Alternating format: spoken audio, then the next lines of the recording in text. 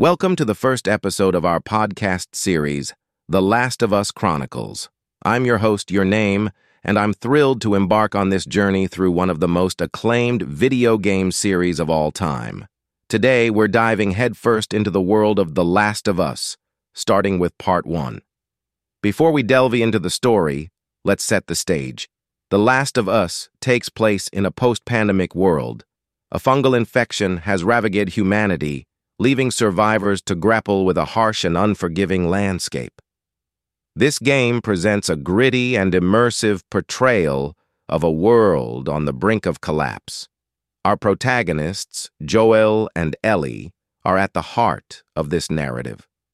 Joel, portrayed by the incomparable Troy Baker, is a hardened survivor, while Ellie, voiced by Ashley Johnson, is a young girl who has never known a world without the infection.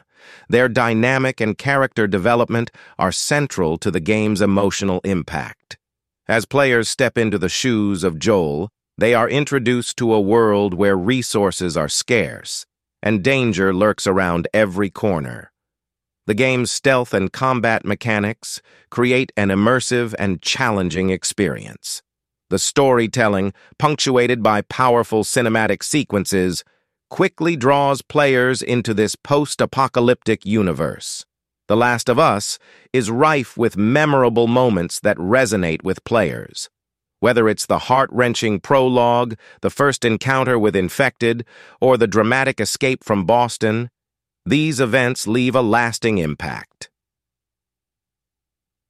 In a world where trust is in short supply, Joel and Ellie face numerous challenges, both external and internal.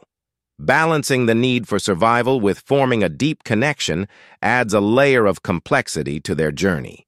That's it for today's episode. We've just scratched the surface of The Last of Us Part 1. In the next episode, we'll dive into the origins of Joel and Ellie, exploring their backgrounds and the circumstances that brought them together. Thanks for joining us, and remember, in this world, you're either a survivor or, well, you'll have to stay tuned to find out.